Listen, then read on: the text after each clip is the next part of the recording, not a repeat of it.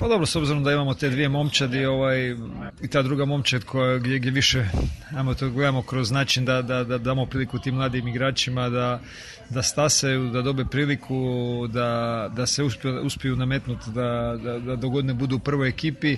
Kažem, mislim da prije svega neće biti baš jednostavno doći do uvjerljivih pobjeda, jel, kao što je to bilo prošle godine gdje praktično smo u cijeloj sezoni imali jedan poraz.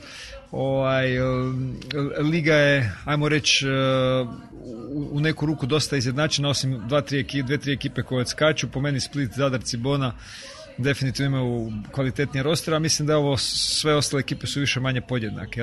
Da li neke malo iskusnije, neke malo mlađe i neiskusnije sa nekim mlađim talentiranijim igračima. Tako da mislim da će tek nakon mjesec i pol dana se vidjeti koje su to ekipe koje pretendiraju za vrh i kakva je stvarna kvaliteta svih tih ekipa. Pa normalno, sigurno da je primarni cilj da oni iz dana na dan budu sve bolji i da napreduju, da se, kažem, do tog 4. mjeseca kad bi onda prva ekipa trebala uskočiti i nastaviti Hrvatsku ligu, da se već neki afirmiraju i da bude neki vidljiviji veći pomak u kvaliteti njihove igre.